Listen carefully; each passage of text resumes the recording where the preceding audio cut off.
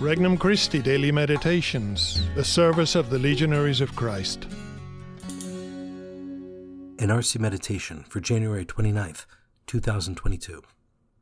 Saturday of the third week in Ordinary Time. On the Way There. From the Gospel of Mark, chapter 4. On that day, as evening drew on, Jesus said to his disciples, "Let us cross to the other side." Leaving the crowd, they took Jesus with them in the boat, just as he was. And other boats were with him. A violent squall came up, and waves were breaking over the boat, so that it was already filling up. Jesus was in the stern, asleep on a cushion. They woke him and said to him, "Teacher, do you not care that we are perishing?"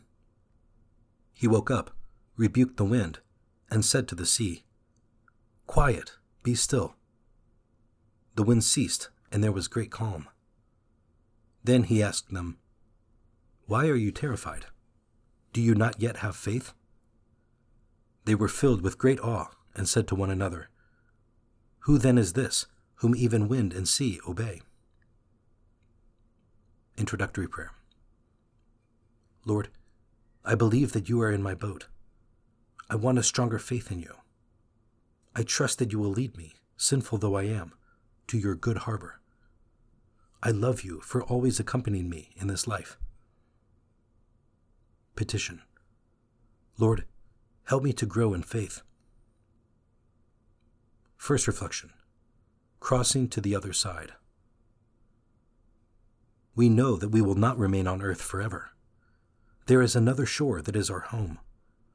Christ has come to remind us of this and show us how to get to that place. Do I take Christ into my boat and let him indicate what I must do in my life? Or do I hold myself back, not accepting the adventure of putting out into the deep with Christ? What is it that holds me back? Second reflection. Teacher, we are perishing. Christ allows our boat to be tossed by difficulties that sometimes seem insurmountable. Having him in our boat is not a guarantee that things will go smoothly. We need to discover that he is working in the midst of difficulties. We need to ask what he is teaching us. If in the midst of trials we are drawing closer to him, there can be a real grace working. Yet many times we find that we let our confidence in him slip when things get rough. We have not yet learned that all things work together for good for those who love God. Third reflection. The Lord of the wind and the sea.